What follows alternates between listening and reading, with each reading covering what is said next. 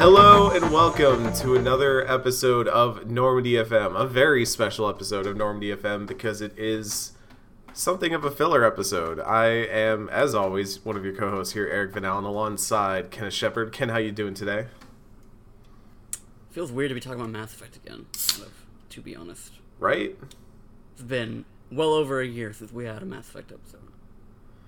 I gotta crack the can right here in honor of us returning to the universe of Mass Effect. Like, you know, we do the bio blips and all that, and Bio bits. See, I knew I was going to do that again. It's a newsy thing. It's a newsy thing you call a short story a blip, and I knew I was going to mess it up, which is why I suggested we call it bio blips, but somehow we ended on bio bits. I don't know. Anyway, I suggested we call it bio blips, and then you said nah. Look, who can say? Me? But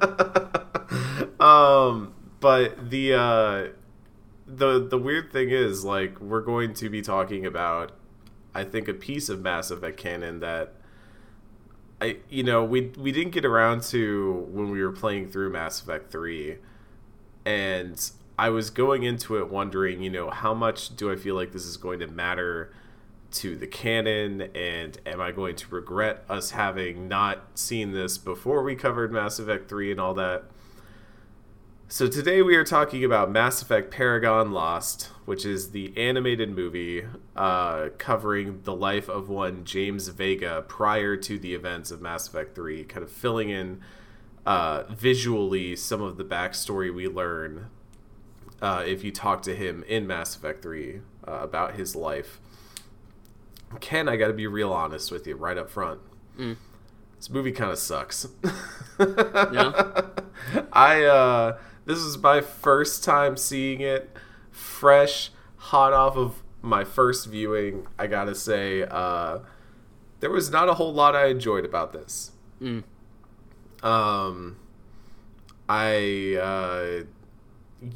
feels like 1/3, like they were combining pieces of movie, because the backstory that we're trying to fill in here is that James Vega was a former Alliance Marine who was caught up in some collector action at some point, and was on the colony Fel Prime, which is one of the colonies that was hit by the collectors.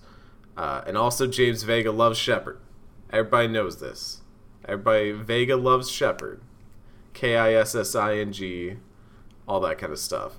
And they tried to just kind of build more story into it, and I think what we ended up with was just a brand of movie tie-in that we don't see very often anymore, but is not really that spectacular. How did you feel about it, Ken? So I'm gonna blow your fucking mind.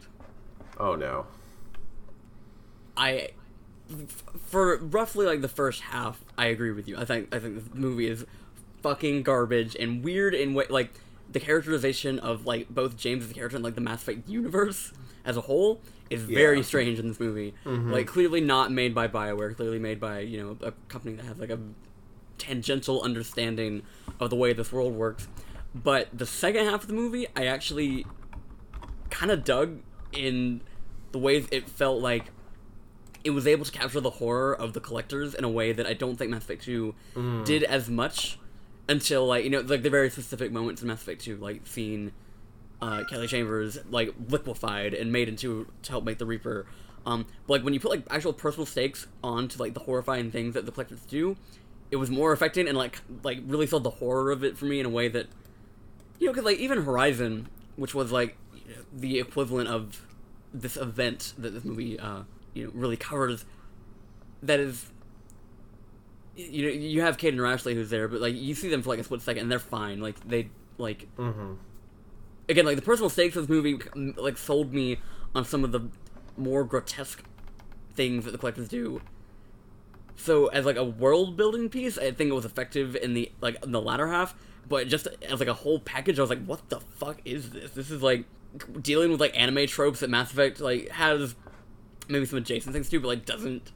it starts off, like, with the, James' squad basically being, like, different anime tropes, like, given corporeal form, and, Yeah, I ended up watching the movie in like 2 sittings because like the first half was just so aggressively not doing it for me that I was like, I'm gonna come back to this later. It's like I finished Jade Empire for last week's episode early enough that like I had time to break up my viewings. But then the second time I was just kind of like, man, they like had like a semblance of an idea of like how to make this all like very effective. First half garbage, second half did some interesting things. I don't disagree with you that the second half of the movie is way better than the first half. The first half is abysmally bad. Like, it starts out and we've got Vega and a squad about to drop into a situation, and they kind of build it up like, oh, you don't really know what's going on, you know, what are we doing here? It's almost like the sense that they're about to do some sort of covert, morally questionable operation of some kind. They end up landing down as Blood Pack mercenaries are attacking a colony called Fel Prime. And, you know, it is kind of a Black Hawk Down scenario in which their ship goes down and they have to kind of fend off this attacking force, and obviously the subtext of Black Hawk Down in this case does not do it charitable favors. But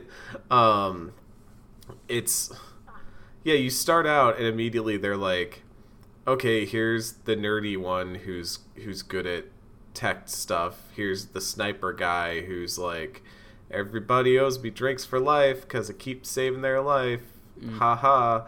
And here's the one woman in the squad. We have one girl in the squad, and then the biotic guy who also sexually harasses her multiple times in the first 5 minutes. Yep. Multiple stages of harassment too, which really got me because I was like, oh great, he's gonna like ogle her while she's getting geared up for this fight and all that. He makes a joke about, oh, I love seeing you go commando and stuff like that. And then grabs her. And I was like, oh, fuck. Like, yeah, I was like, groan. And then he just straight up like grabs her ass in front of everybody, and she's like, oh, I'll break your arm if you do that again. And everybody laughs, and I'm like, Jesus Christ, is there not like, can we get like workplace harassment suits in here, please? Yeah, and like that was one of like, I mean, again, it's like in the first 5 minutes, it's like just like seeing like a different company's like understanding of this universe. Like, Mass Effect's horny, like that's never been in question. And you know, we talked throughout, you know, our retrospective about like the various ways in which like some of that lands and some of it absolutely fucking doesn't. But that was like, there was never a point where like you saw people straight up assaulting each other, like in a fucking military. I was just gonna say the closest is like Harkin in Mass Effect 1. If you are FemShep, like Harkin says some really sleazy stuff to you, but then you are Shep and you get to like respond and be like, hey, go fuck yourself. And that's like, here I'm just gonna like lay this out now. The female characters in this movie kind of get done wrong at just about every turn. And that was another thing that I really kind of came away from this movie, was I was like, man, I know it's like supposed to be Vega's story and Vega's backstory and all that kind of stuff, but they really find ways to just completely like Essex, the biotic guy, ends up becoming this like hero by the end with no real reconciliation for the way he acts as a person. And meanwhile, Camille, the one girl in the squad, doesn't get to do much throughout most of the movie besides get harassed by one guy and date another, and then gets turned into a reason why the guy she's dating dies. Right. So, yeah. It's... They touch down. So Vega's got a Shepard pin. That's the other thing to note, is they're very much like, oh yeah, so Vega loves Shepard. Shepard's an ideal for humanity. Gotta love that ship. And which is, I mean, interesting in a way, because like by the time we met James in Mass Effect 3, he was maybe more jaded towards Shepard, and like for the reasons that this film was going to, you know, actually cover. But it did lead to this interesting moment, because, like, and this is something that I've been kind of, like, talking about, recently, like, with all the talk about, like, the new Mass Effect and, like, idea of like a quote unquote canon version of the trilogy. This is like an example of where it felt like very much a pillar in extended media of Mass Effect to like be sure to not undermine a player at any point, because Shepard is never referred to by a gender in this movie. So it did lead to this moment with Essex where he says something along the lines of, "Shame Shepard's dead. You would have made a really cute couple." And that carries two different connotations depending on whether Shepard is a man or a woman. Right. Because, like, okay, if Shepard is a woman, that I guess like that is just like an annoying fucking thing. Like, oh, this man can't revere a woman for her, and that, you know, granted, in the case of like when Mass Effect 3 comes around, and like that becomes messier there. But then if Shepard is in your mind's eye a man, it could be considered a homophobic joke, just because like, oh, you have reverence for this man, so clearly you want to get fucked by him, and like, you know, shit like that. So like, I don't really know how I felt about the moment, but just like that, the way that there could be that friction, and like different ways you can take that line, depending on how you perceive the Mass Effect universe, is an interesting like phenomenon to me. So I don't know, like I didn't really I don't have much feeling about the joke itself, but just like it was one of those moments where I'm like, oh right, this, like, these movies and these books and this comics that we're gonna be talking about, like, you do bring in like a certain level of like a certain level of yourself into them, because like you know that this world exists in like a quantum state that has to recognize that you exist in it while not necessarily dealing with the realities of that.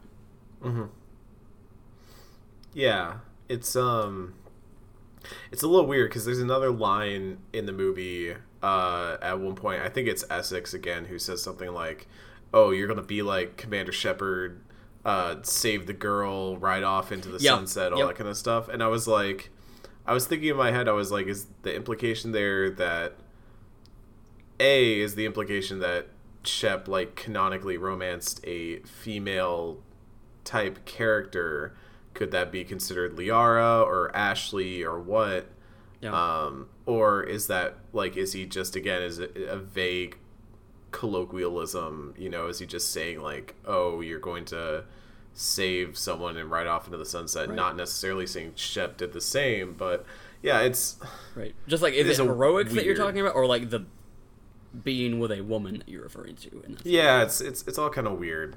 There's a lot of moments like that in this, because we find out that the Blood Pack is who this squad is going to fight on Val Prime, and someone calls them, I think it's the pilot, Flyboy, calls them dirty space turtles. Yeah.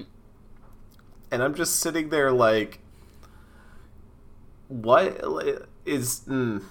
Yeah, it just feels like there's like a lack of understanding of like how this universe talks about these things. Like there's like this very much as an othering of a Krogan, or like, and it felt like very much in Mass Effect 1 when we were like headed to Eden Prime, and like people had their fucking jabs about Turians, and I think that makes a little bit of sense for like an Alliance military person to be like vaguely spacist, or, you know, whatever you want to call it, but it's I was sitting there, I was like, dirty space turtles. It felt like it was both like some sort of like derogatory term, but also like who sat down and wrote that line and was like, yeah, that's what we should go with. Not like stinking lizards or whatever, but like dirty space turtles has like so much venom in it, but also sounds so ridiculous that I don't know what to do with it. I'm just sitting here like, what the fuck? Who wrote this line? Well, if you consider that these characters exist in animation where the Krogan look like what they do, maybe they just don't have like the same like understanding of what these characters are supposed to look. Because like the aliens in this movie look fucking rough. Like, I'm gonna say a lot of this movie looks rough in a way that made me kind of surprised that Production IG was the production company behind it, because for the non anime watchers at home, Production IG is fairly well known in the realm of anime. They've done stuff like Psycho-Pass, which is an extremely good series, and they've done the most recent run of Fooly Cooly and stuff like that. So they're not like it wasn't like they just got some random animation studio to do a Mass Effect animation. They got a pretty well-known company, a pretty well-known anime company to make this, and probably the most relevant work that they've done to this is Ghost in the Shell Arise, which I see a lot of in this, because the CG just kind of looks like the same sort of like you know, low detail kind of off looking CG on a drawn background. And like you said, a lot of the aliens, especially here and then later on with the collectors, look just kind of off. Just, like they're missing things, or like, man, I can't wait for us to talk about the giant collectors, because that I have not stopped thinking about giant collectors since I saw giant collectors. Yeah, we'll talk about it when we get there, but good lord, I've not stopped thinking about it since I saw it.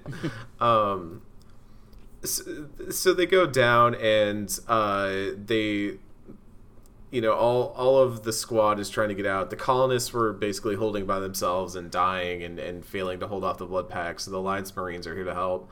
The captain, when the ship goes down, the captain's injured, so they try to get him out, and they end up when James sets his leg, he yells, and the Krogan and the rest of the blood pack hear that, chase after him. Firefight ensues, and Vega's like, stop wasting ammo, which again we have to think about in this universe. There are, like, they do have thermal clips and also power cells, which were a thing that was also weird to think about, I guess, because it's something we never really had to deal with in the games, but the idea of a battery for biotics, like, heavy as well. Yeah. But they end up cracking together a plan where they just kind of go through this distraction thing to take on the blood pack, and I gotta be honest, my attention was in and out during this whole part, because it was really hard for me to care about any of these characters, and I think that was my main problem for the first, you know, third to half of this movie. Was it seemed like they set up this whole fight scene in the beginning to introduce you to the characters and their strengths and what they do in the squad and all that, but they don't really give you any stakes, and they keep trying to do bait and switches where you think someone has been shot and will die, but is actually not. They're actually fine, and yeah, it's just kind of a dull fight sequence. I don't know. Like, I don't know what else to say. Ken, you got anything about this? No, not really. Like, this was the point where it was like, oh, there's not much to what's going on. So again, like you said, I was kind of also in and out of attention for most of the fight scene. Yeah, it's like the main takeaway is they kill everybody, and then the Krogan gets taken prisoner. And like, Essex is just an ass through all of it too. Like, because he like ends up throwing a Varen corpse on top of Camille by accident, and it's like played up for a joke or something. And then the Krogan leader was, I guess, the one important plot point in all this. They stopped the Krogan leader, and when Essex is about to kill him, and James stops him, says, "Nah, he's a prisoner now. We gotta take him in. We don't murder people here." And then there was that "you two going to kiss" joke.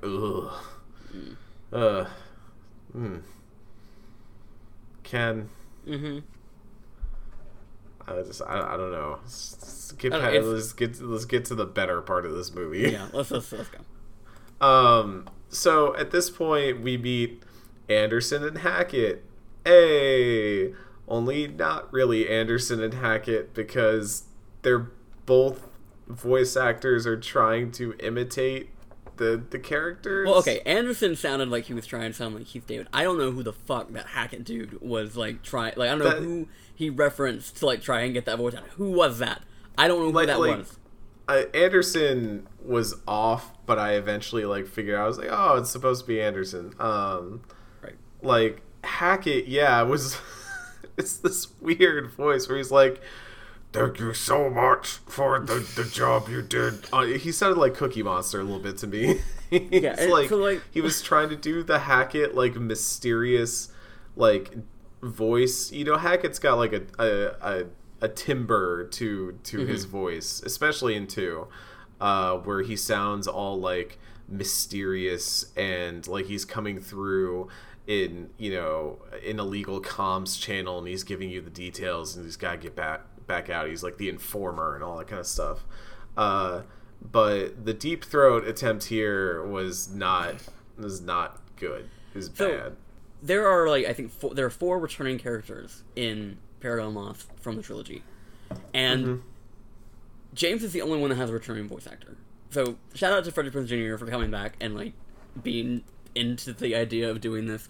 None of them, they don't even really look like their characters that much either. Like, and that's like the art style thing. It's like James even is unrecognizable. Like, if I had not seen this movie and you put that character in front of me, I would not have known who he was.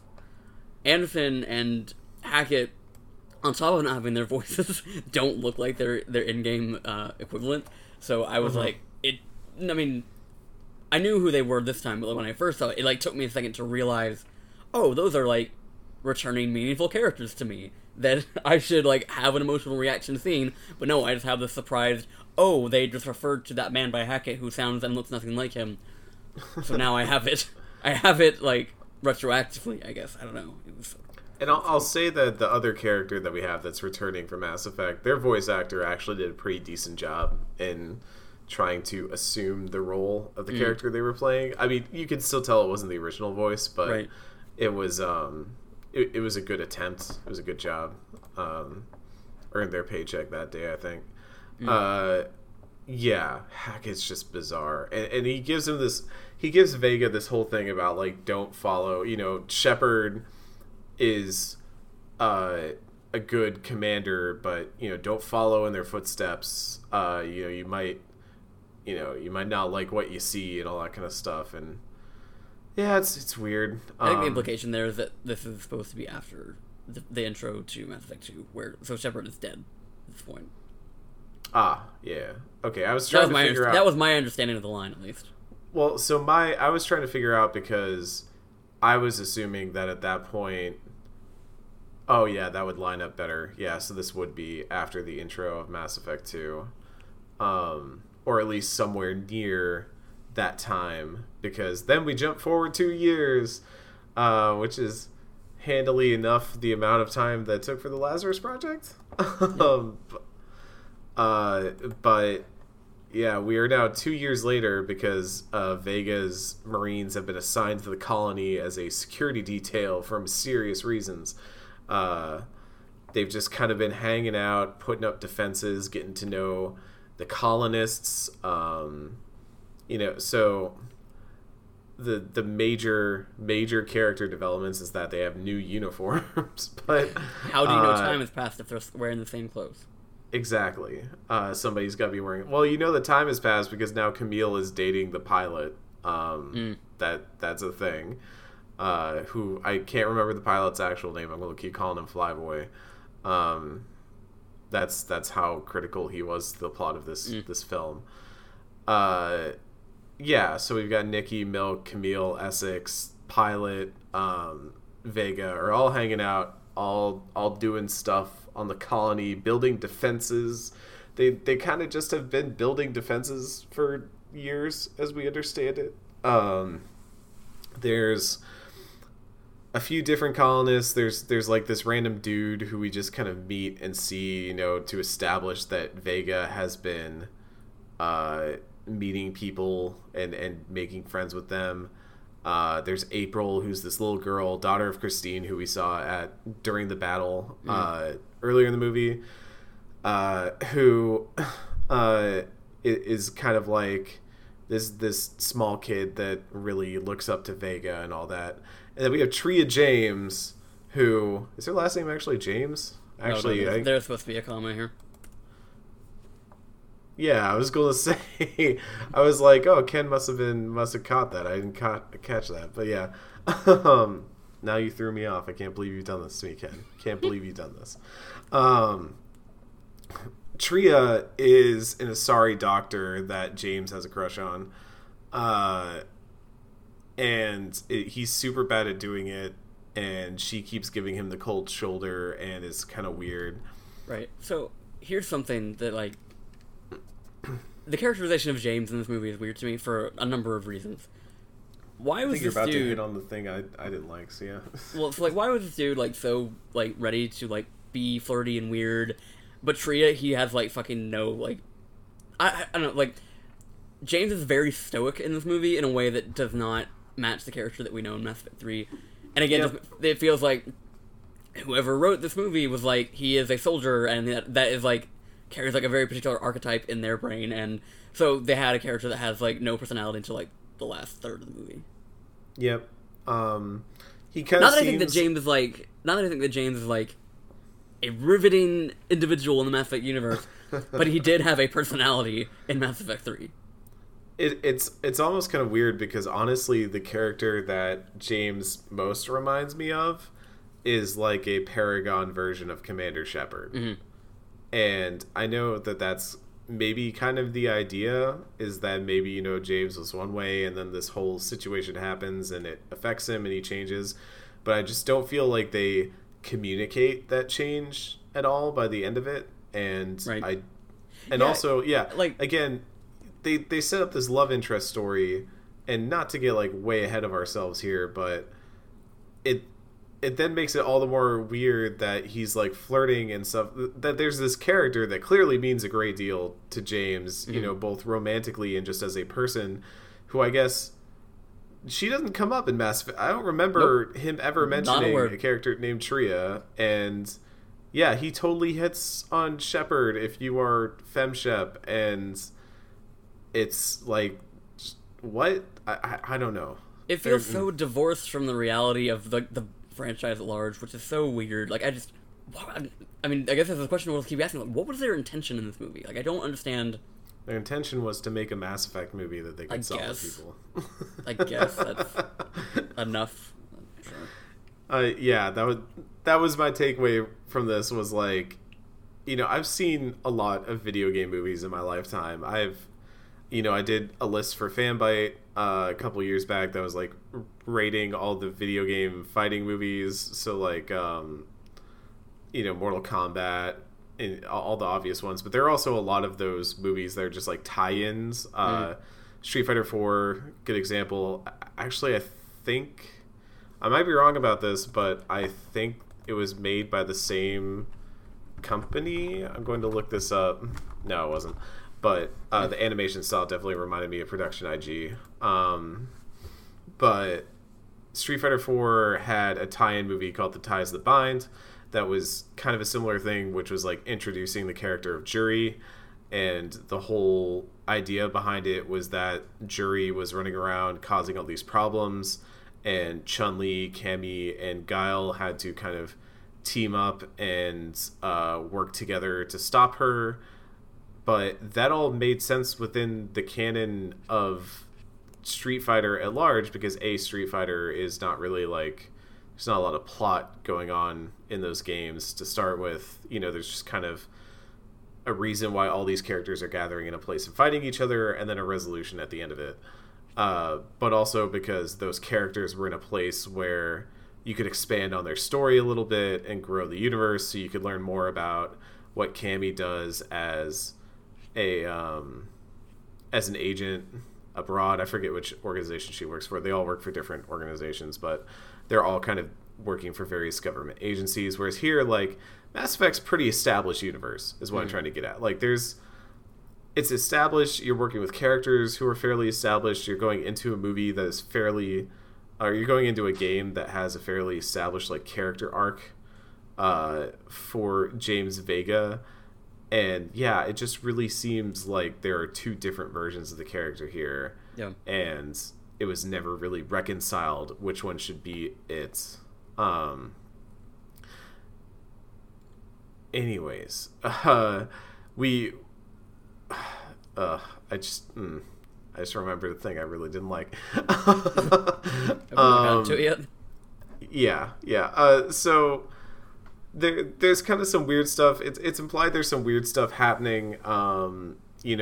There's a vague mention of Cerberus at the beginning, which is a thing. Let's put a pin in that. The Vega and Tria are standing on a tram ride, kind of awkwardly next to each other in a scene that feels very reminiscent of Evangelion. There are a few moments in this movie where I was like, it feels like they're kind of making reference to other films right now, or other anime works right now. But then this dude named Messner shows up. Messner is a kind of traveling merchant of sorts who is delivering some contraband stuff, or some confidential stuff, I should say, to the labs. And we also find out that Tria is not allowed into these secret underground labs for some reason, because reasons, and she's really frustrated about that because she used to be, and now that ever since the Alliance showed up, it's been different for her. And so that's kind of her reason for not liking James and the rest of the Marines, is like, oh, everything was going fine until you guys showed up, so and then there's a mysterious signal outside the outpost, so the team's got to head out on foot until Messner, who is nearby, is just like, yo man, I got this old vehicle that you could use instead of just hoofing it out there. It's called a Mako. Ken, is this supposed to be what happened to the Mako from Mass Effect 1? Is that the implication here? Sure. Because they say something about, like, it's a used Mako and all that. And I was like... Shepard's was busted up on the Battle of Citadel. Oh, you're right. Okay. I was like, are they really just going to be like, we brought back the Mako, like, specifically Shepard's Mako? It's like, how insular can we make this? Yeah. That's at least... I thank you for bringing that to my attention, because now I'm not worried that that's actually the case, and I was going to groan even more. And they end up taking the Mako out there on a surprisingly straightforward, not at all Mako-like drive to the artifact. Sounds fake. And it's this weird-looking artifact, and they end up deciding, you know what? It's jamming our communications. It's doing weird stuff. Should probably just shoot it. Yeah. And Tria gets really mad about that. Ends up taking some of the pieces of this artifact to try and figure out its origins. She talks about, apparently, you find out she knows a lot about the Protheans and all that kind of stuff. And then she's like, oh, we should talk to my mentor about this. Her name's Dr. Liara T'Soni. Dun dun dun. Which felt like one of the more egregious, like, cameos or like references, just because, like, clearly the Asari doctor, the Asari characters all know each other. Obviously, yeah. Come on, Ken. Like, and not, but I think there's like an interesting kind of like, because we talked to her and like Liara just like is like starts giving like the Reaper talk, and like we know that's like the normal thing. But everyone else is like, oh, this sounds like a bunch of conspiracy theories. And so, like, Tria does say that, like, Liara is kind of, like, been... outcast? Like... Yeah, kind of like, like, people, like, she has been painted as, like, a conspiracy theorist. And, like, she's the Alex Jones of Mass Effect. Don't disrespect her like that. She's getting on a podcast every week, like, the Reapers are coming. But it did...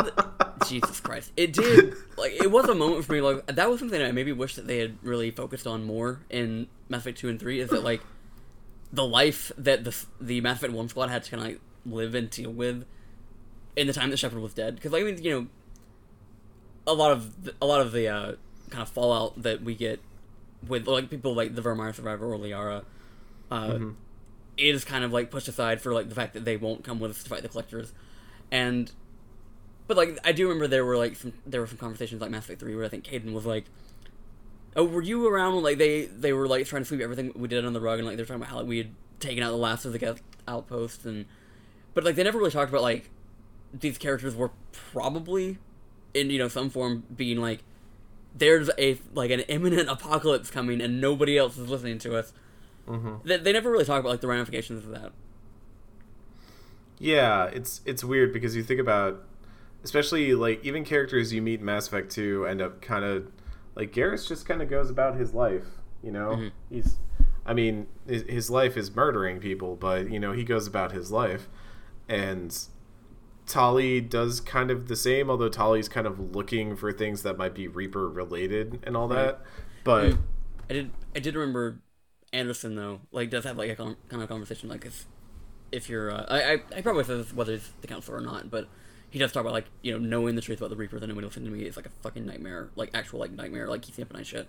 But even that, like, he had not been disgraced, he had not been you know, branded a conspiracy theorist or and like lost his sort of standing. he had not started a podcast. Anyway. Oh, yeah. So Liara shows up. Is just kind of like, yeah, I don't know. That doesn't look very Prothean to me. It looks kind of weird. And then suggests that it's like Reaper tech instead. Goes off on her whole theory thing, and then her call gets cut off because here come the collectors. So this is kind of like the thrust of what this story is about, I think, which is, you know, as we learn in Mass Effect 3, Vega lives through a collector attack on a colony, and this is kind of where the story actually starts. You know, we've got this, okay, here's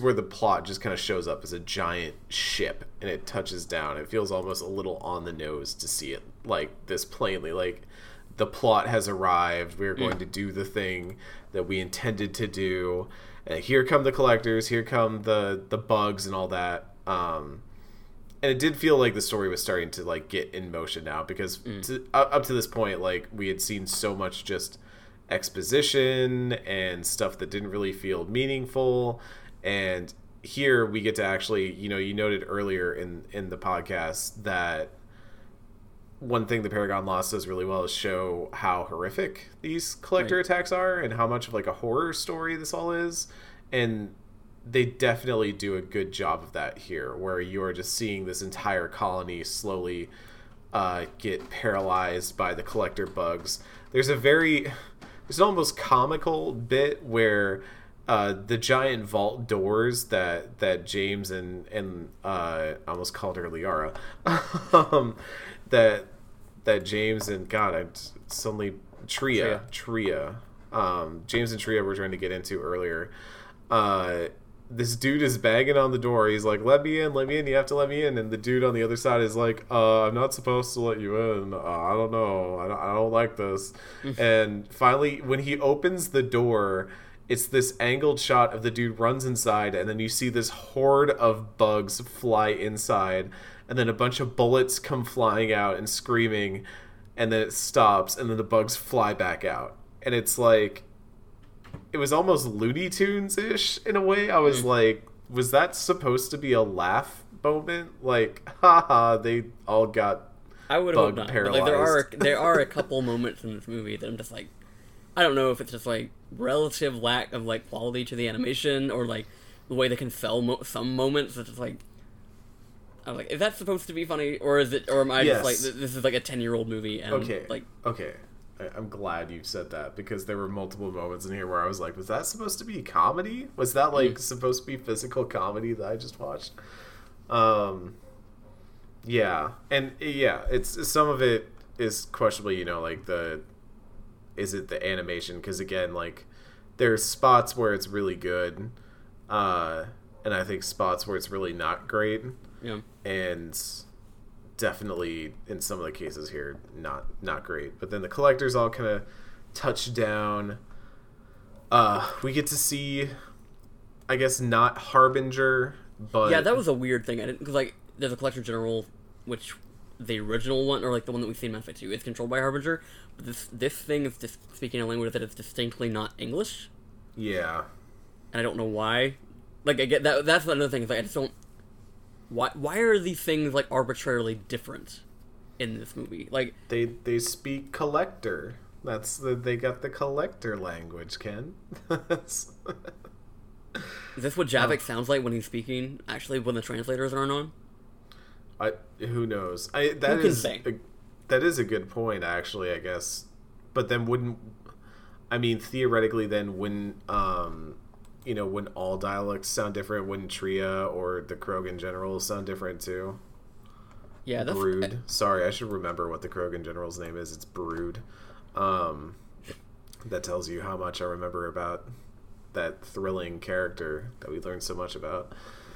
It mainly just feels like a moment to like where they're trying to make the characters, like the collectors, feel more alien, which like I don't think that they are literal bugs. Like you don't need to do that. Like, oh, hold on, I forgot, we breezed right past it, but can we touch on one of the more egregious beats in this movie for me?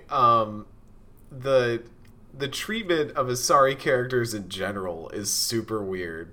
It's super like off. So earlier, when James is trying to flirt with Tria and everyone in the squad is watching from this vantage point, Essex is kind of like, I don't get what he sees in her, and the pilot guy is like, what do you mean? Everybody wants a taste of the blue or something like that. And I was like, oh, that's kind of a skeevy joke, especially to make like right next to your girlfriend and all that. But that's a super like go ahead and, listener at home, insert any other word you would think of in that context, and immediately becomes a very bad statement to say aloud. So I was sitting there and I was like, that's kind of messed up. I mean, I guess they already established that the pilot guy is a bit of a racist, or space racist, I should say, but maybe it fits his character. But later on, I didn't catch who said it, because I feel like either it was said off camera or it was just like not clear who spoke it. But when Tria calls Liara, somebody is like, does anybody else think all the Asari look the same? And I was just sitting here and I was like, are they just being super fucked up about aliens in this movie for like no reason? Like it is that Mass Effect 1 again, where it's like, man, humans are kind of assholes about alien species, and like everyone here is an Ashley Williams type, but at least in Mass Effect 1 it served some level of narrative in that you were understanding, okay, this is who humanity is. They kind of brought a lot of their problems into space. They are still getting used to the idea of being in space and around other species, and they're, humanity historically has not been super great about xenophobia and all of those sorts of things, so it's serving the world building here. But here it's just like played for laugh lines in a way that's like, man, who the fuck wrote this? Like, this movie's understanding of the Mass Effect universe feels so like elementary, and like, I don't know, like you said, like it doesn't serve the movie. It's just like, if there are these throwaway lines of just like casual racism that like that is never really reckoned with in any meaningful way. So God, I can't believe I skipped over that, because every time I think about it, I'm just like, why would you include that taste of blue line or whatever? Like, it's just so bad. It's such a bad line. Like, I want that joke writer to sit down and explain to me why it's funny, so I can just stare at them and just be like, no, please tell me, why is this funny? Please relate it to real world context, because it's not going to be any funnier when you do that either. Like, that's God. Anyways, back to the thing at hand. So the squad, obviously sees the collector ship come in and hauls ass back to the colony. By the time they get there, people are already kind of being paralyzed and taken into the pods and sent up to the ship. As we all know from Mass Effect 2 how this stuff works. We see April and Christine paralyzed specifically. Feels like halfway through this movie they remembered that part of Vega's character in Mass Effect 3 is that he sometimes slips Latin phrases, Spanish, into his vocabulary. So it felt like at the beginning of this movie, Vega is definitely Paragon Shep, and then halfway through it's Paragon Shep, but now he says like, "Oi, Feo" in the middle of fights, and I was just like, oh, somebody reminded them that they are writing the character James Vega in Mass Effect 3. One of his three defining traits. Yeah, and honestly, if they had done it from the beginning, I'd be like, okay, yeah, they're doing Vega, but it legitimately feels like halfway like through the movie they remember that. Yeah. And so they're sneaking through, they're trying to avoid getting caught by the collectors as they figure out what exactly is going on. And Messner, who for some reason was with them in the Mako and stuff like that, and is now with them again, suggests that they go and activate that big ol' super awesome cannon that is up on the colony to try and shoot the collector ship to stop it from leaving and all that stuff. So they sneak in, they get into the facility, they start tracking stuff, they start powering on the cannons. Everybody's really horrified by what's going on. For some reason, we leave Essex and Camille alone together, which Vega, you need to be a better commander than this. You need to read the signs, the red flags that have been going up. James Vega, noted knower of etiquette to have around, like, in a workplace, military setting. Yeah. Looks at them and they're just vibing. It's fine. Yeah. It'll be all right. Wrong with this. And so this is maybe one of the weird parts of the movie, because they get to a point where they're charging up the gun. It's taking too long. They had set up this whole plan where the pilot guy blows up some fuel reserves in one part of the colony, so that way all the collectors get distracted and go over there. Meanwhile, they charge up the gun and get it ready to shoot at the collector ship. It's taking a long time to charge, and so I forget I think it's Tria who suggests it. She's like, we should just shoot the gun at 50% charge anyways, because we don't want to hurt the colonists that might already be on the ship. We don't want to kill them if we blow up the ship. So let's just shoot it at 50% and kind of wound the ship, make it ineffective, but not, potentially kill them. And Vega's like, okay, that's a smart idea. I'll do that. And then they turn the turret on, they shoot the collector ship, and the shot deflects. I guess real quick, I also want to mention this. We didn't talk about this during the battle scene. That didn't really matter, but are the guns kind of weird in this movie to you? How so? Do they seem like not massive? Because it seems like they're shooting lasers at multiple points, and not like they seem almost kind of like Star Wars guns, and not in Mass Effect they do actually shoot bullets, and I feel like in multiple times there are cases where you can kind of see that, where it's like, oh yeah, it's shooting a bullet right now. And obviously later on, when there are collector weapons, those are a little bit more techy, those use energy and stuff like that. But the bullets in this animated movie kind of look like lasers at multiple points. And so I bring that up because the turret also kind of looks like a laser. And it gets deflected off the barrier, and now the collectors are aware and are like, hey, there's some stuff going on over there. We gotta stop that. So we end up in the situation where the turret fires and it doesn't work, and now everything's going bad.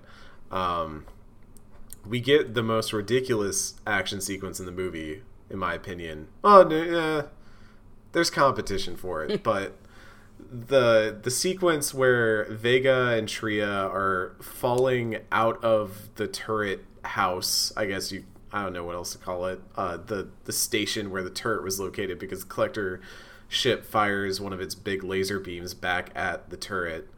And they do this weird, like, kind of stepping on things as they're falling, like very, very anime, but like in a Naruto way that I was like, okay, James Vega, noted graceful acrobat. Who is this man that is claiming to be James Vega? Yeah, like able to deftly jump from piece of falling debris to piece of falling debris all the way down to this tram way up in the sky as they're escaping. And they get inside the tram. Meanwhile, for some reason, Camille and Essex, who are with them, are staying outside on the top of the tram to hold off the collectors that are approaching, I guess. And, Essex is kind of... Throughout the movie, Essex ostensibly has a gun, but ends up just using his biotics and fights with biotics and all that. And Camille just shoots stuff, I guess. She doesn't really get a special thing to do. Earlier in the movie, she was holding 2 guns at the same time, so maybe that is her special ability, is she is able to hold multiple guns. That's her deal. She got the dual-wield spec. But she wasn't shooting them at the same time. She was just kind of alternating, I guess. Yeah, it was... I don't know. Look, I'm not here to judge you, Camille, but the collectors are, because they pick her up and fly away with her. And Essex is just like, no, don't, stop that, no. I guess he can't, like, biotic. He could potentially kill her if he biotics and all that kind of stuff. But I was just like, dude, can't you just, like, force grab this collector and drag it back or something like that? Like, he just kind of watches Camille get gently lifted away by a collector, and that's that. And he's just like, no. My wife. No, not wife. my target of harassment. No. Oh, sure. Yeah. He's gonna have to overcome it. He's gonna have to overcome his space racism now to harass somebody, because Tria is the only one left now. Oh God. Yeah, or I don't know. Vega's right there. Maybe something's gonna blossom. Who knows? But who can say? What we can say is that we then go back to the vault, because they rightly assess that maybe if we shut ourselves inside the giant vault, we can get a moment to recuperate and think. So they're holding the line, and the pilot, and again, I don't know if I've mentioned this enough yet, but Milk is the weirdest name for a person ever. And I know it's spelled Milque, but I've never heard of someone named that before, so I'm sorry if you yourself are named Milk. I hope you live a long and prosperous life, unlike the milk that is in my fridge, which does not live a long and prosperous life. It lives for about 2 weeks and then it goes bad. But I don't drink milk. I'm not a milk drinker. So I'm not lactose intolerant. I just don't really like milk all that much. I like milk with things like cookies. Yeah, if you put some chocolate in that milk, now we're talking. But I'm talking like you drink milk cocoa. and you eat cookies, or you eat anything chocolate, really. I don't eat cookies often enough to Brownies. really have that as a situation. Brownies? Like brownie? Yeah, you like brownies. You can dip a brownie in milk? I mean, you probably could, but I just like, you eat them and then you drink the milk. I don't think it's that complicated. I see, it's the drinking the milk part is what gets... See, I do like chocolate chip cookies and milk. I get into that. Like, I'm a fan of that. I just don't do it often enough to really have, strong opinions on it. I don't know. Kids at home should drink their milk and also probably not listen to this podcast. Nope. You're a child listening to this podcast. Your parents are not doing their job. We are sorry. No, don't apologize. It's not our fault that they let their kids get into the podcast app without any sort of fucking at this guidance. At this point, we're like triple digits deep into a series that is mostly about, when it's not about murder, it's about fucking. So, hello, children. Let's talk about Paragon Lost. If you are a parent that listens to Normandy FM, please let us know if your child is also listening to Normandy FM. And please stop. Don't do that. Because I'm not going to change my ways. This show is never going to be family friendly. This is not a family friendly program. Because right as we get to the vault door and they bring down the roof to try and create a blockade to hold out the big collectors, but then they figure out that, bugs can go through the cracks of the rock, which at this point I was like, oh yeah, the bugs are still there. Why have they not been attacked by the bugs yet? There's a lot of very selective threat use in this movie, let's say, where they're like, oh right, they have one of those. They can totally use those. But Essex kind of tries to have this big heroic moment where he holds off the bug swarm as the vault doors close so that everyone can be safe, and then they check on the cameras. They're like, oh yeah, Essex is paralyzed out there, but I guess the implication is that they cannot move him because like he doesn't get abducted because the large collectors can't get through to get him. It's only like the small collectors, the little bugs. So that's I guess I was wondering about that in the movie. I was like, he got poked by the bugs, but he didn't get taken away. That's probably why. While we were in the vault in this little mysterious place, Nikki, who has not gotten the chance to do much at this point, our tech guy, starts looking through various files and stuff to figure out what's been going on, because as we learn after they pull in Essex from outside and kind of secure the vault, there are like collector samples in this vault of Felprine. There's like some weird stuff going on here, and Nikki finds files related to an antidote for the paralysis cure, and also finds out, I guess just on an email attachment or something, that Messner, who has been hanging around with them all this time, who has been this total pal with the Mako, just helping out and stuff, they find out he's a Cerberus spy, and he kind of organized this whole situation just to see, so Cerberus could find out, you know, how all this stuff works and all that. Surprise! Cerberus is involved. I thought this was real dumb, Ken. I thought this was real dumb.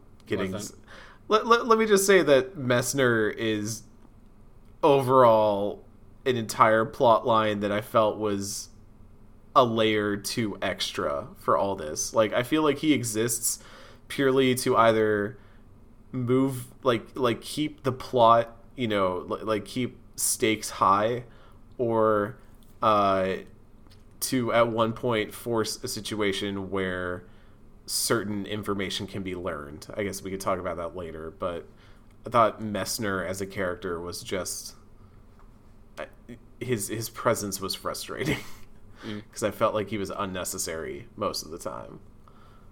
You already have like one main antagonist, and he's just kind of there to be like the Grima worm tongue of, sorry to use Lord of the Rings terms, but you know, the lackey, the toady, the whatever to the big antagonist. I was mostly neutral on him, but I did like the idea of like Cerberus having, because like at the timeline of this movie is kind of weird, but like the idea that Cerberus had to like go through certain means, or like was at some point attempting to go through like certain means to learn about the collectors before Shepard came into the picture, and kind of like, because I mean, spoilers for the end of this movie, Messner does not make it out of this, so like the idea that like we still had to go to like Freedom's Progress at the beginning of Mass Effect 2 to like clarify things and like just kind of like learn more about what the actual threat was. To know that Cerberus was like trying other things before they could bring back the heroic humanity icon Commander Shepard to fight for them. That they were still like trying to make plays and like, you know, make dents in the threat in whatever way they could. Was that made sense to me? Like I was following that, and I was like good with that. Yeah, I guess I can understand that. There are other parts of this movie where I'm like, we'll get to them. Don't worry. So Tria, you know, they all kind of have a moment to talk. You know, Tria is kind of wondering like, hey, this collector stuff is wild. I wonder if this is what happened to the Protheans. We see Brood from the Blood Pack. It turns out he was never sent off to trial or anything. He was just kind of kept in the basement by the lab folks to test stuff on. And he's like, hey, I know I can get you off the planet. Let me out of here. And Vega's like, nah, I'm not doing that. Vega has a moment where he's just kind of staring at a door.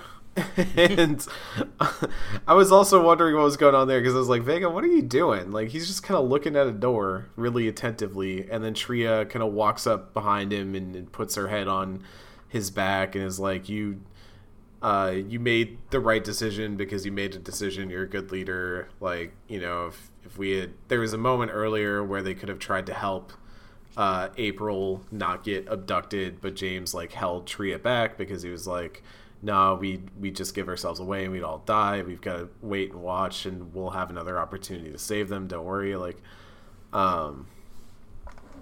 and,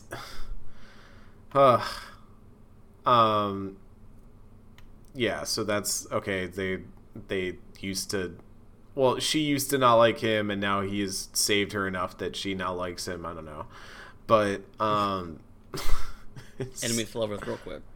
Yeah, well, it's not even like, man, it's just like oh, you have saved my life enough times, I'm now romantically attracted to you. Like, that's, again, the writing in this movie. But, yeah. Eventually Nikki is like, hey, guess what? We found a way that we can make a cure for the paralysis. So we can try and bring Essex back. Yay! Essex gets to survive in this movie more. So they start using the cure on him, but it seems like it's not working. More rumbling starts, which they think is Brood, because Brood had been causing some rumbling earlier. But no, it's actually Supergiant Collector. Which I guess, so you note here that it's supposed to be a Praetorian. I guess I could see that. It just kind of seemed like they drew a giant collector thing and were like, yeah, that looks right. Because it's kind of this giant massive bodies with Camille in the middle for some reason, just kind of poking out. Like if the collector was a kangaroo, then Camille is like Christ. in the pouch pocket of the kangaroo collector. Oh, goodness.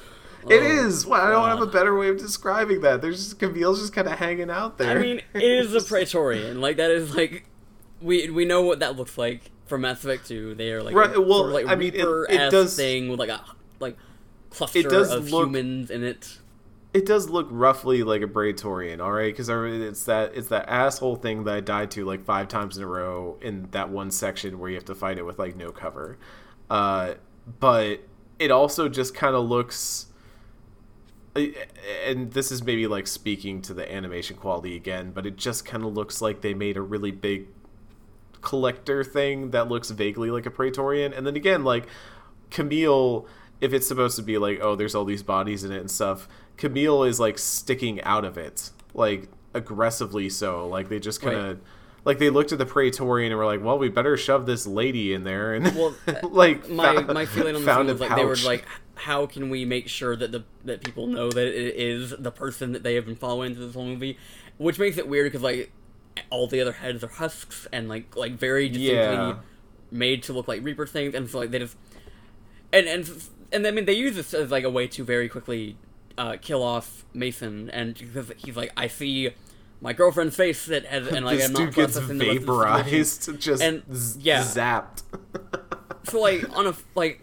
Divorced from the context of like what it's supposed to look like in the Mass Effect universe, which is like she should not be distinct amongst the cluster of humans that are being made to this thing. Yes, that is like a effective scene to me to like really contextualize like people being forced to see the people that they care about made into monstrosities. But it is also like silly that like she is the one that is not made and like she's not reaper-fied in the midst of it. Yeah. And also, like, just quick side note, why is she naked? I mean, I imagine that you don't need clothes to make, like, if you're a Reaper. Yeah, but they don't need to take your clothes off to make you a Reaper. You see what I'm getting at? like I am going to I'm going to offer some charitable leeway to this movie. Like that did not feel sexualized to me. No, I'm not saying it's sexualized. I'm saying it's weird. Like it was a moment where I was. I mean, are any of the other husks in it wearing clothes? I mean, I get like do husks wear pants is one of the great questions of Mass Effect lore, but like I was thinking about it afterwards, because for some reason this movie just like I kept thinking about it afterwards, just being like, why did they do that? And that was one of the ones that came back, was I was thinking about like, oh man, that scene with Camille in the middle of in the kangaroo pouch was really weird. And then I was like, wait a minute, she has like, it's not like she's just hanging out totally nude. You just kind of see like, I'd say from like upper chest, like mostly just shoulders, neck and face and all that. There's like no actual like torso nudity or anything like that, but it was like bare shoulders and all that. And before, she was wearing commando armor and all that, and I was just sitting there, I was like, when did they take that off of her before they jammed her into the Praetorian? Also, when did they jam her into the Praetorian? Like, I have a lot of questions, Ken, about the logistics of what the collectors are doing here. Like, for me, like the more questionable thing about that scene is that like she's not like a husk. Like, that is yes. Like, I think that is like the root of the issue. That is like, number one. I'm less concerned about her nudity and more like, why does she specifically not? No. Again, that's number one.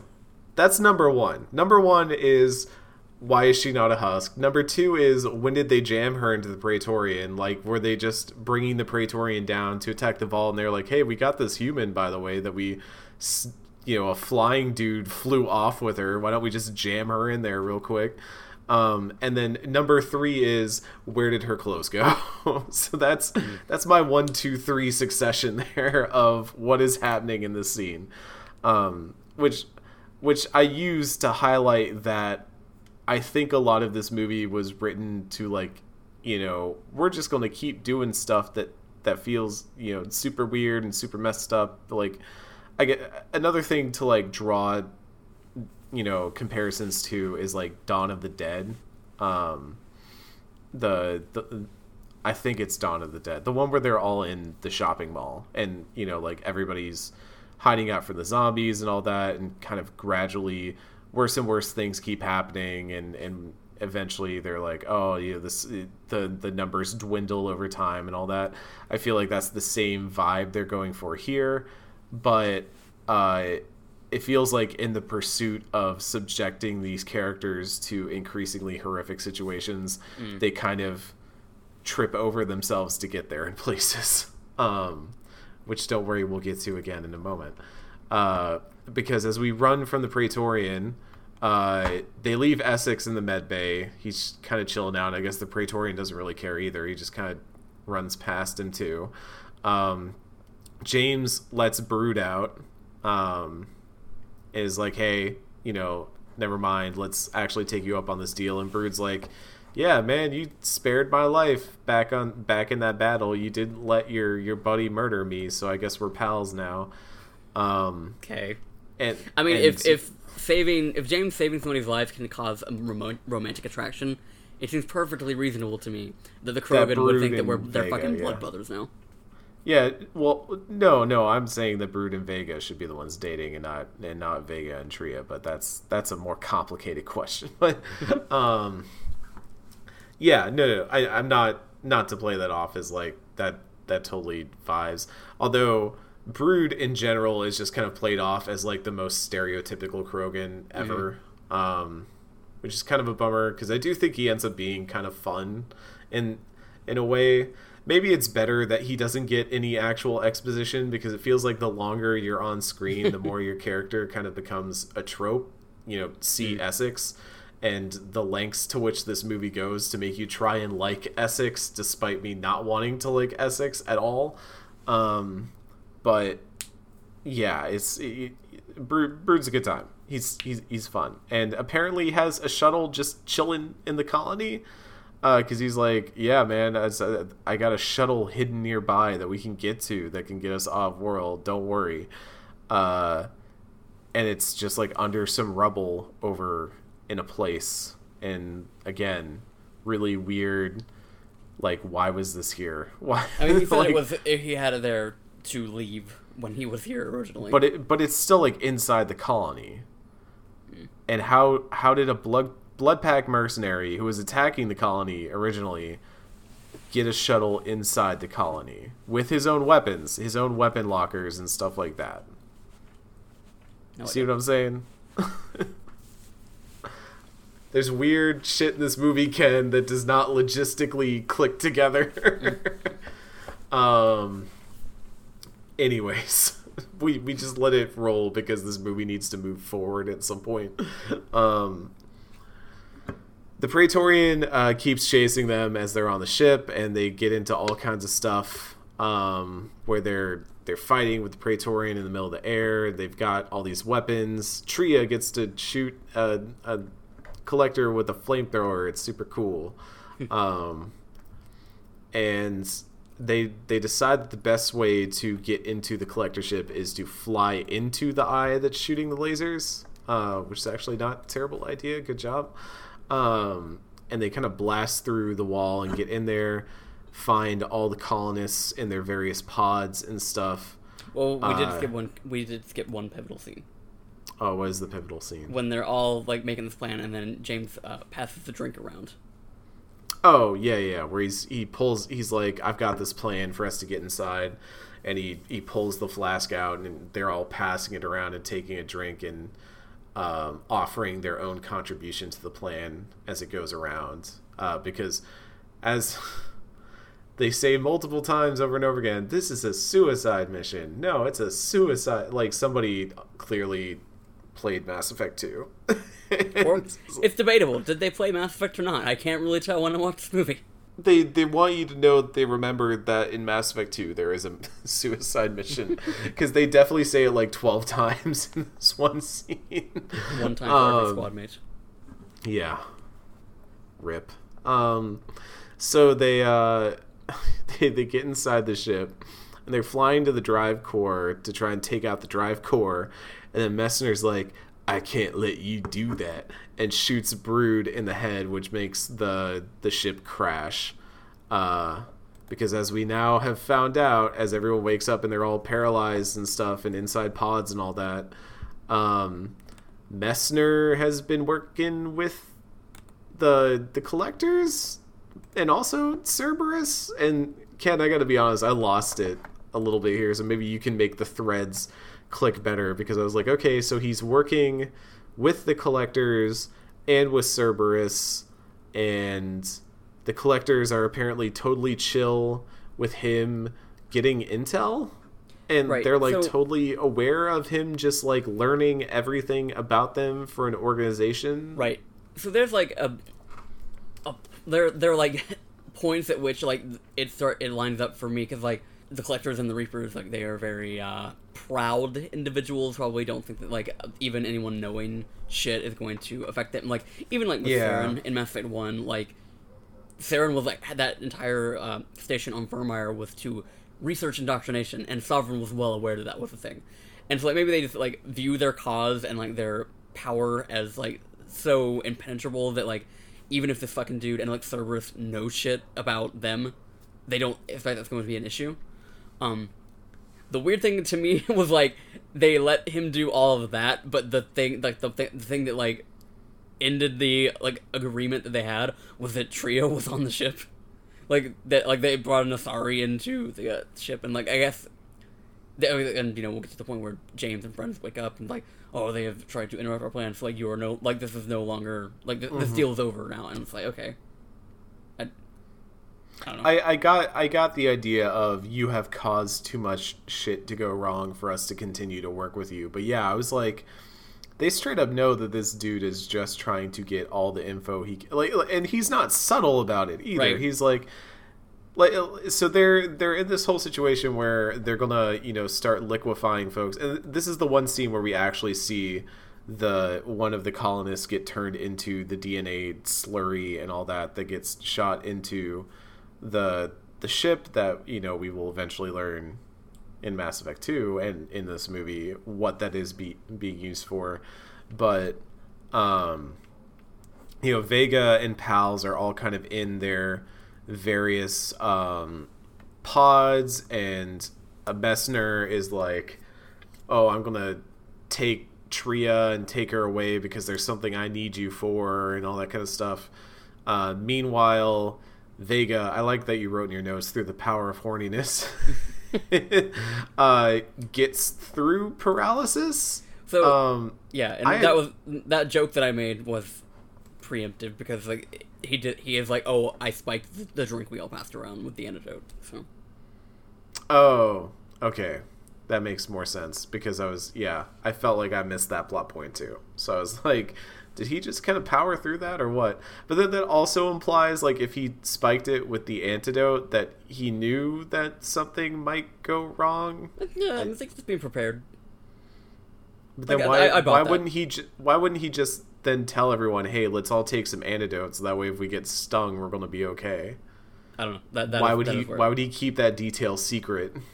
Maybe James. Maybe that's where like the real himbo energy of the true James Vega that we meet in Mass Effect 3 shows up. He's like, I didn't think that far ahead.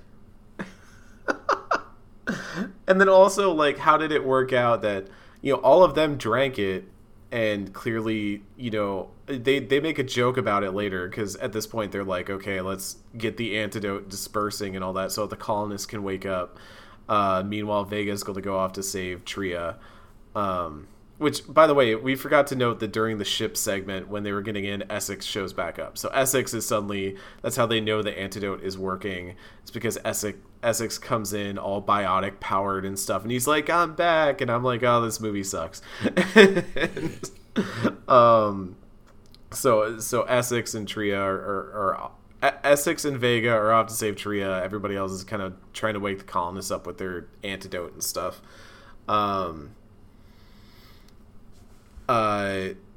Nikki died at one point. I forgot to mention that too. God, there are so many points in this where like characters have died and things have happened, but they feel so uncritical to the plot. Like, I don't think Nikki dies here. I'm trying to remember where Nikki dies. I remember it being a very emotional scene, but I can't remember when it happened in the movie. Well, we have the power of Control F on my notes. Oh, thank you. Yeah, well, your notes are very long, Ken. The Praetorian. Yeah, it was the Praetorian. See, I was right. And then there was that scene where Essex is like, oh, just so you know, like, I threw in your antidote. Yeah. Ugh. Yeah. Sorry. Sorry, folks at home. This is just a weird movie. So they decide that they're going to go save Drea. They're going to use the antidote. Milk is going to find there's a human ship, a shuttle that they're going to use to get away. And meanwhile, Messner has taken Drea to a panel where he can like view it. I feel like it's kind of a Prothean beacon, kind of. Something along those lines. But it also kind of looks like it weirded me out because it looked like the remnant tech from Andromeda, and I was like, wait a minute. But he's like, well, I brought some dudes here to try and mind read it, and you can see the results of that because there's just like two dudes in Hawaiian shirts with their brains fried next to it. The Hawaiian shirts really got me too. But he's like, now you're gonna try it and see if it works. And Tria ends up kind of getting forced to use it and sees through the beacon that yes, it was all true. The Reapers came and killed all the Protheans and then turned a bunch of them into the Collectors. The Collectors are Protheans. Liara T'Soni was right. Hashtag Liara was right. And yeah, it all happened, and she's like, oh my god, and like says all that, and then Messner's like, yeah, but I want to know what they're doing with the humans, so let's go again, round 2. I bet you'll learn more this time. And I'm thinking to myself at this point, I'm like, I'm not sure how that's how that works, but okay, whatever. And he kind of forces her hand in, which gets his hand in the mix too, and they both see that the Collectors are using the human slurry to make a Reaper, that they are creating a Reaper. So again, we now know all the information from Mass Effect 2 at this point.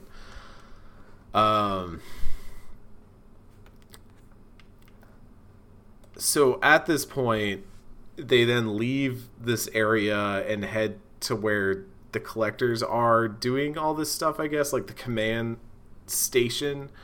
Meanwhile, as Milk is trying to get the shuttle running, Vega and Essex are headed to where they are to try and save Tria. The collectors, as we mentioned before, get super mad. They're like, oh, you brought all these humans on board and they're causing all these problems. They're like blowing stuff up in the lower levels and all that. You know, and also you brought an Asari here to read our super secret beacon. And come on, dude, that's not chill. That's a party foul. We gotta kick you out of the ship now. And they like bring down a pod, and I feel like they imply that they're going to take Messner, but then they're like, oh, we're going to eject Tria into space. And so they like put her in the pod, but she like sneaks off the data cuff, which can apparently read thoughts or read beacon thoughts or whatever, because it has all the information from the beacon on his little data cuff thing. And she like grabs it before she gets put in the pod, and they like try to eject her out into space using the hatch, which is also definitely not how that works. Because like at this point, like they're like very clearly trying to set up a very specific scenario for some character to have to deal with. Yes, even if it doesn't all fit, even if the pieces don't all fit together. Let's say they're putting the trolley on the tracks. They are getting ready to do that whole thing. And Vega arrives, of course, as soon as Tria is in imminent danger. And Essex is like, yo, man, I got this. I'm going to do biotic stuff to fight these collectors. You go deal with, saving Tria and all that. So while Essex is doing cool biotic shit, Vega like shoots some rocks to try and fall down and stop the vacuum hole that's headed out into space. But he also like misses it in a way that again was it supposed to be physical comedy? Because she goes like flying out, and then it closes with enough of a gap of time that I felt like there should have been a womp womp in there, like a sad trombone. Like, I can't with this movie. I'm sorry.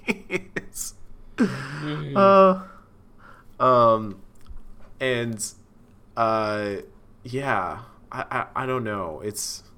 We get into a whole fight where James is fighting Messner and Essex is fighting collectors, and Essex dies because he gets stabbed, but he like does this whole biotic attack, like, one last hurrah, and they try to make it be like, oh yeah, Essex, you're super cool. You got 2 last stand moments in this movie. Yeah, truly the character that deserves it. Let's forget about the time that he grabbed another character's ass and harassed her in the workplace, and everyone else was totally chill with it, and he gets to be a hero twice. Yeah, Essex. Well, that woman got made into a Reaper. Meanwhile, Nikki's death was so forgettable, we forgot it. Oh, God. They did you dirty, Nikki. But, yeah. So Vega... Also, again, really annoying part of this whole situation is that Vega is, like, talking to Tria, who is falling down into the atmosphere alongside the collector ship. The collector ship is also plummeting back down to the planet through the atmosphere, so they're both falling at roughly the same speed. Put a pin in that. And Vega is, like, on comms with Tria this whole time, and she's like... oh no, I'm hurtling into the atmosphere, oh no. Never mentions once that she stole the data cuff, so Vega spends easily like 5 minutes just beating the crap out of Messner and doing this whole scene where he's like, where's the data cuff? Give me the data cuff. And suddenly Tria's like, oh yeah, by the way, I've got the cuff. I've got the intel. You can stop beating up Messner now. And the shuttle Milk, who, our cowardly sniper, who also was apparently a pilot at one point but was super bad at it, has figured out how to fly the shuttle and gets there in time. Vega leaves Messner for dead. He basically gets blown up by collectors. and very, very like anticlimactically too. Like Vega just kind of runs away, and then you just see like a bunch of bullets rain down on Messner. Again, is this supposed to be a comedy or not? And they get in the shuttle, and now we get the big moment. The Paragon of Renegade choice. Yes, literally, like this feels like it should have been a choice in a Mass Effect game. It legitimately feels like so. Kudos to them for this. Like I say, in a movie that is like weirdly incongruous with the Mass Effect franchise at large in multiple spots, like you got like the morality philosophy behind the series like captured in one moment. Yeah, and like we get to this whole situation where Milk is at this point. Milk and Vega are the only ones who have survived through all this. Everyone else has died in some way. Tria is in a collector pod hurtling towards the planet. Meanwhile, all the colonists have been the antidote gas has woken them up, and they're kind of fighting the collectors, but also trying to like they're waiting for the shuttle to come get them, and they're basically like they realize that they only have time to save one of the two parties. So here's the trolley problem. Choo choo. Do you save one person, or do you save a bunch of people? And they play this one up. They and amp it up and dramatically ramp it up, and then you see the collector ship. Well, first you see Tria's pods start to kind of fall apart, and then you also see the collector ship ram into the ground. And well, there's been like scenes of like April and Christine together, like April like James is gonna come save us. Yeah, he's going to come get us. They're gonna milk that one. Don't worry, we'll come back to that. Yeah, it's it's really amped up for time, and surprise. We jump to a scene where Hackett and Anderson are talking to Vega in person, and Milk is there, and then it pans over, and we see, dun dun dun, it's Tria. Oh no. And Hackett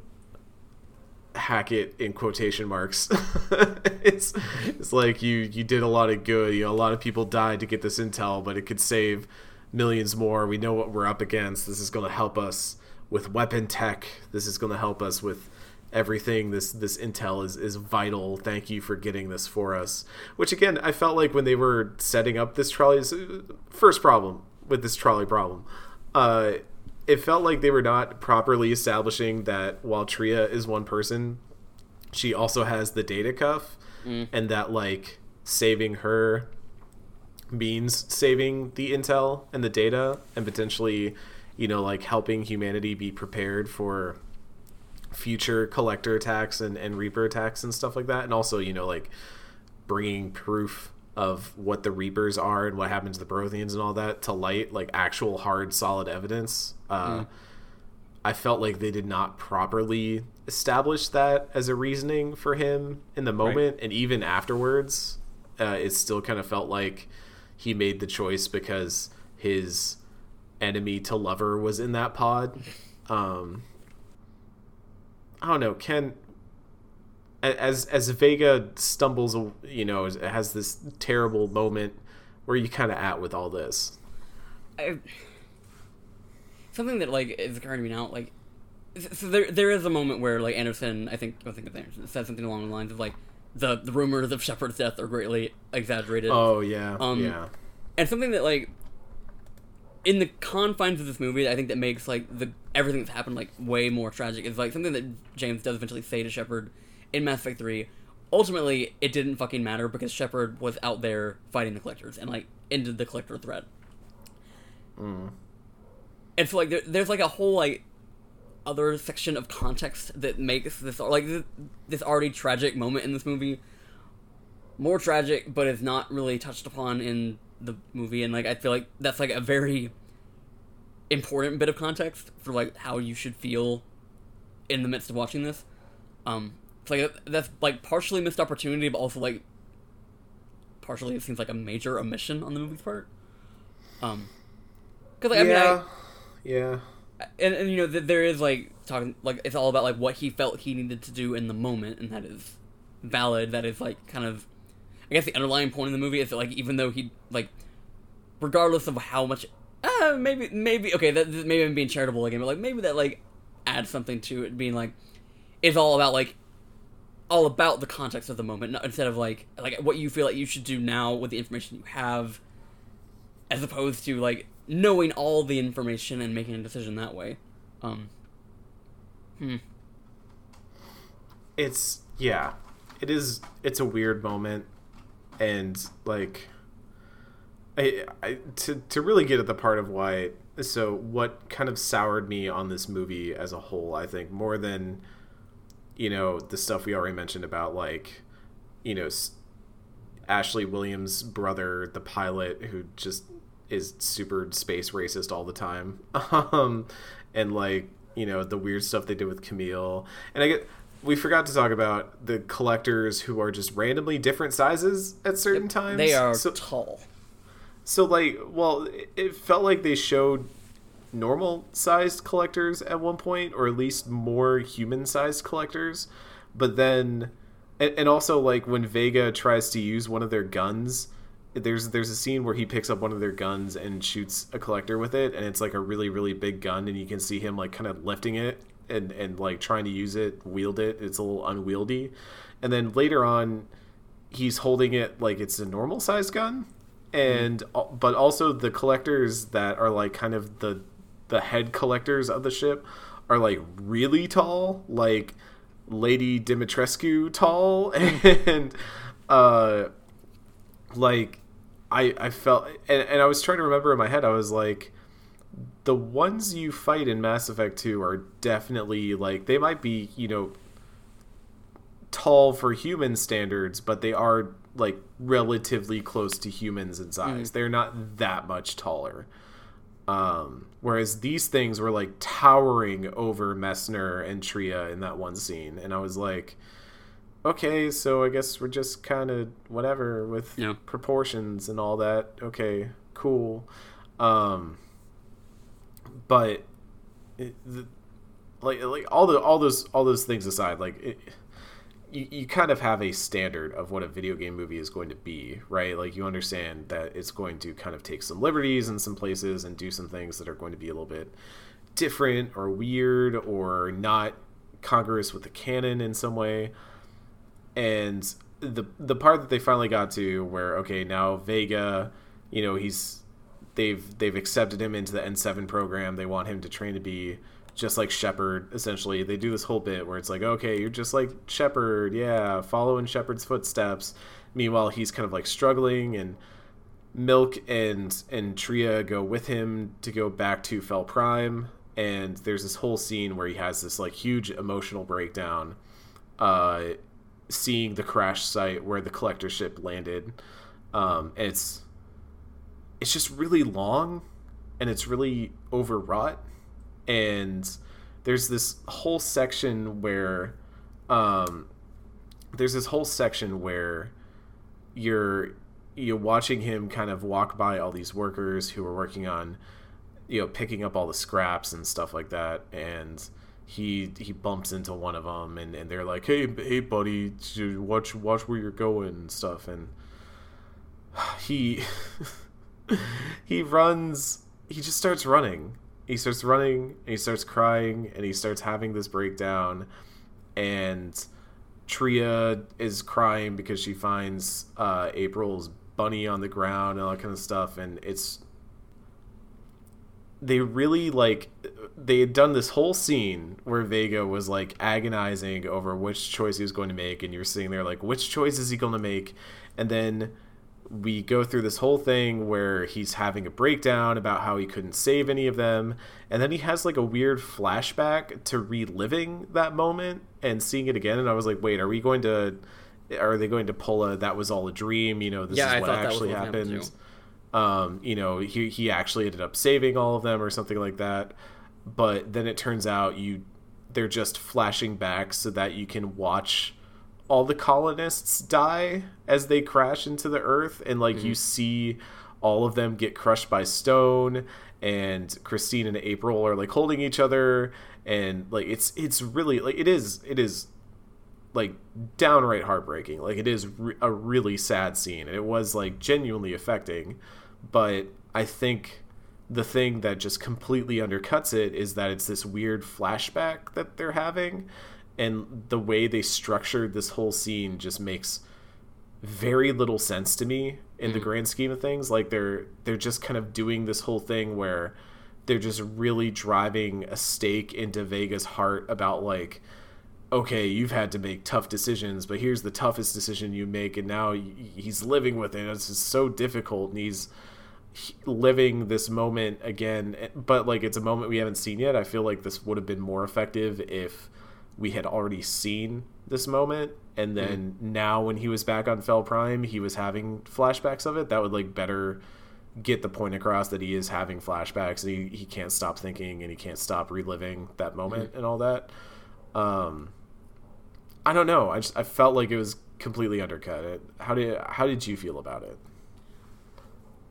So it was a weird thing. It's like I have not watched this movie in like close to a decade, because I would have like got it when it came out, and I don't know why my brain like rewired my memory of this movie to remember like a weirdly like jarring like disconnect, like a scene that did not happen in this movie, and like to see something that was like more appropriate than what I remembered was like like one in and of itself like a weird like surprise, like a pleasant surprise, I think, just because like the weird like kind of what's the I don't know what the word I'm looking for, but like something that like basically celebrates what Vega had done, and just kind of like talks like had some weird fucking speech about how great Shepard, and he was gonna be like Shepard or some shit. Like I had some weird like distorted memory of this movie for a while. So like in that sense, I thought it was more affecting than a lot of other, like, again, like, I feel like the first half of this movie does not really communicate what the latter half is going to be, and so to have, like, it have been this more, really, like, this kind of like case study of, like, what the horror of the collectors are, end with, like, somebody, like, being profoundly fucked up about it, was, it worked for me, and... No, sorry, you finished your thought. Well, and that was basically it. Like, for... In the isolated confines of Paragon Lost, the scene worked for me. What I think I'm coming around to most is that, like, Paragon Lost did something for me when it came to the world of Mass Effect, in terms of a very specific thing being the horror of a collector invasion. When it came to the character that it was all about, I don't really feel like I got anything out of it, because the character in this movie is not the character that we meet in Mass Effect 3. Like, technically, yes, it is James Vega. The man that we see that is fucking broken by all of this is not who we meet as Commander Shepard. And I just... That's what's frustrating to me about this movie, amongst the other laundry list of things we talked about, is that, like, this is supposed to be about, you know, this really important moment for James Vega, but the character that we're following is unrecognizable to me. Like, I don't feel like I learned anything new about James Vega, because this is distinctly not that character. Yeah. I agree with a lot of what you said. Like, the idea that this is supposed to be... And eventually, he has this moment where he realizes, like, oh, wait, you know, I can still be... He sees, like, the memorial wall where all the names are up there, and he, like, lays down his medals on the memorial, and he's like, well, if I'm going to keep living, I can spend the rest of my life trying to, you know, make your sacrifice worth it, and all that kind of stuff. And like, Tria comes over to, like, you know, affectionately look at him, and he's like, I'm glad you're here, and all that. And but I will forget like, tries about you as soon as the movie is over. Yeah, and I'm never going to mention you when I'm hitting on Commander Shepard. But it was kind of weird that, like, that was the note it ended on, was this, like, it felt like they had to suddenly course correct and be like, oh, wait, we've got to get him back to being James Vega, being that Ra Marine who's leading all the soldiers into battle in the final scene of the movie, and that's, you know, so that way he can be Vega in Mass Effect 3 and all that. But even weirder, I think, so the point you brought up, like, you know, showing the horror of the collectors, I agree with that. I think it does a good job of just showing how, you know, messed up the collectors are in one go, and kind of what the colonists would go through and what entire colony would go through. But the freak out he has at the end, the attack he has at the end, is like purely related to the decision he made, and not necessarily to any of the horrors he saw, like of people getting liquefied or people dying. Yeah, sure. Like, he doesn't. He remembers his squad mates dying in battle. Weirdly, only like Essex and Nikki. He doesn't really apparently have any emotional ties to the pilot or the girl in the kangaroo pouch. But it was weird that he was just kind of like, most of his, you know, issues were tied up around the fact that he made, I guess that's kind of the point, is, you know, he made that choice. That was something that he could have, his whole character arc is he wants to save everyone, and he has this big dramatic line where he's like, if I could give my life to save all of yours, I would. It does sell that, but like you said, it just feels kind of weird that then, you know, if somebody watched this movie and then played Mass Effect 3, I would honestly be interested in their take of it, because Right. again, I feel like the Vega in Mass Effect 3, the fact that they don't reference any of this, the fact that Tria isn't mentioned at all, the fact that, like, you know, this really all we know about Fel Prime is that Vega made a really tough choice there, where he could have saved colonists or he could have saved Intel, and he chose to save Intel. And that's like, I don't know. This movie was ultimately fine. It was absolutely not even close to the worst video game movie I've ever seen. But as a piece of Mass Effect, you know, ostensibly a piece of Mass Effect canon, it just feels really out of place and Right. does not neatly fit into the thing it's going to do. And that's kind of my ultimate takeaway, is that if you're going to do something like this, and you're going to go to the effort of tying it into a character and tying it into a game and making it canon and all that kind of stuff, try and keep it congruous, so that way when all this stuff has to link up back together in the end, you don't have this situation where it feels like there are two distinctly different characters. Yeah, and something that's like worth pointing out is that like Paragon Lost carries the distinction of being the thing that is not handled at least somewhat internally by BioWare, because like all the novels and or most of the novels and the comics are written by BioWare writers. Like, they are people that are in that, you know, in that space, like really paid more attention to like the finer details of shit, where this was not the case for Paragon Lost, which is, like we said, handled by a separate studio, and that's all well and fine, that like if you want to kind of outsource these things, but like maybe like continuity is like a lot. People take more care to make sure that it's everything kind of like fits neatly in place. So maybe if Paragon Lost was made now, it would have been a little bit different, as opposed to it just being this tie-in that EA and BioWare handed off to an anime studio and got what they got, I guess. Yeah. It does make me curious, like, how much, you know, were they given any sort of like Bible of here's like what the universe is, and here's what all the lore is, and here are the rules you can't break, and here are the basic tenets, because they get some stuff right, and they even like do some exposition on stuff like the importance of Ezo and all that kind of stuff. But it all just kind of feels weird, like I don't know. Paragon Lost, a weird movie. Yeah.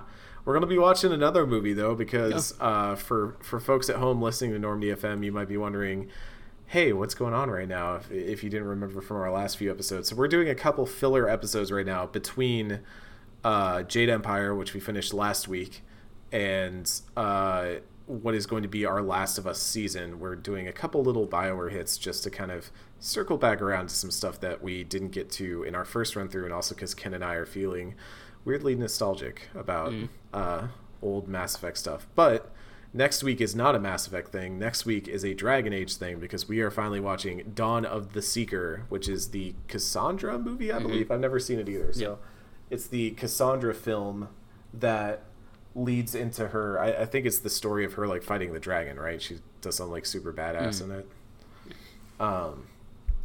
Cool. I'm looking forward to that.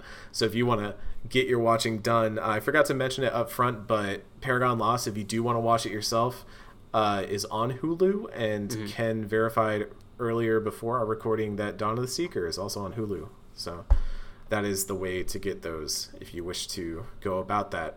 The week after Dawn of the Seeker, we'll be doing Annihilation, which is the book about Mass Effect Andromeda and the Quarian arc. And then we will be doing Foundation after that, which is the comic series, kind of filling in some of the gaps of the Mass Effect series. And then we'll be on a 1 week break, and we'll jump right into The Last of Us after that. We're very much looking forward to that here on Normandy FM, a usually BioWare retrospective podcast. As always, you can head over to patreon.com/NormandyFM and support us. You can get into the backer Discord that way, where we hang out and talk shop and all that kind of stuff. And you can also just get episodes early. And if you back at a certain level, you get shouted out every week on the podcast. And this week, that list is Kevin Kulikowski, Chris Johns, Alice Hawk, Colin, Just, Zach Mickle, The Wedge of Destiny, Will Bang Okay, and Mila Hyde. Thank you all so much for donating and contributing and helping us keep this thing going, keep the lights on around here. I think that's really about it for this, Ken. Like, it feels weird to just have a one-off episode, you know? Yeah. Like, just we talked about a movie, the movie existed, and we're done with it all in one go. Feels strange, you know? What a concept. I guess we'll see you all next time for Dawn of the Seeker here on Normandy FM.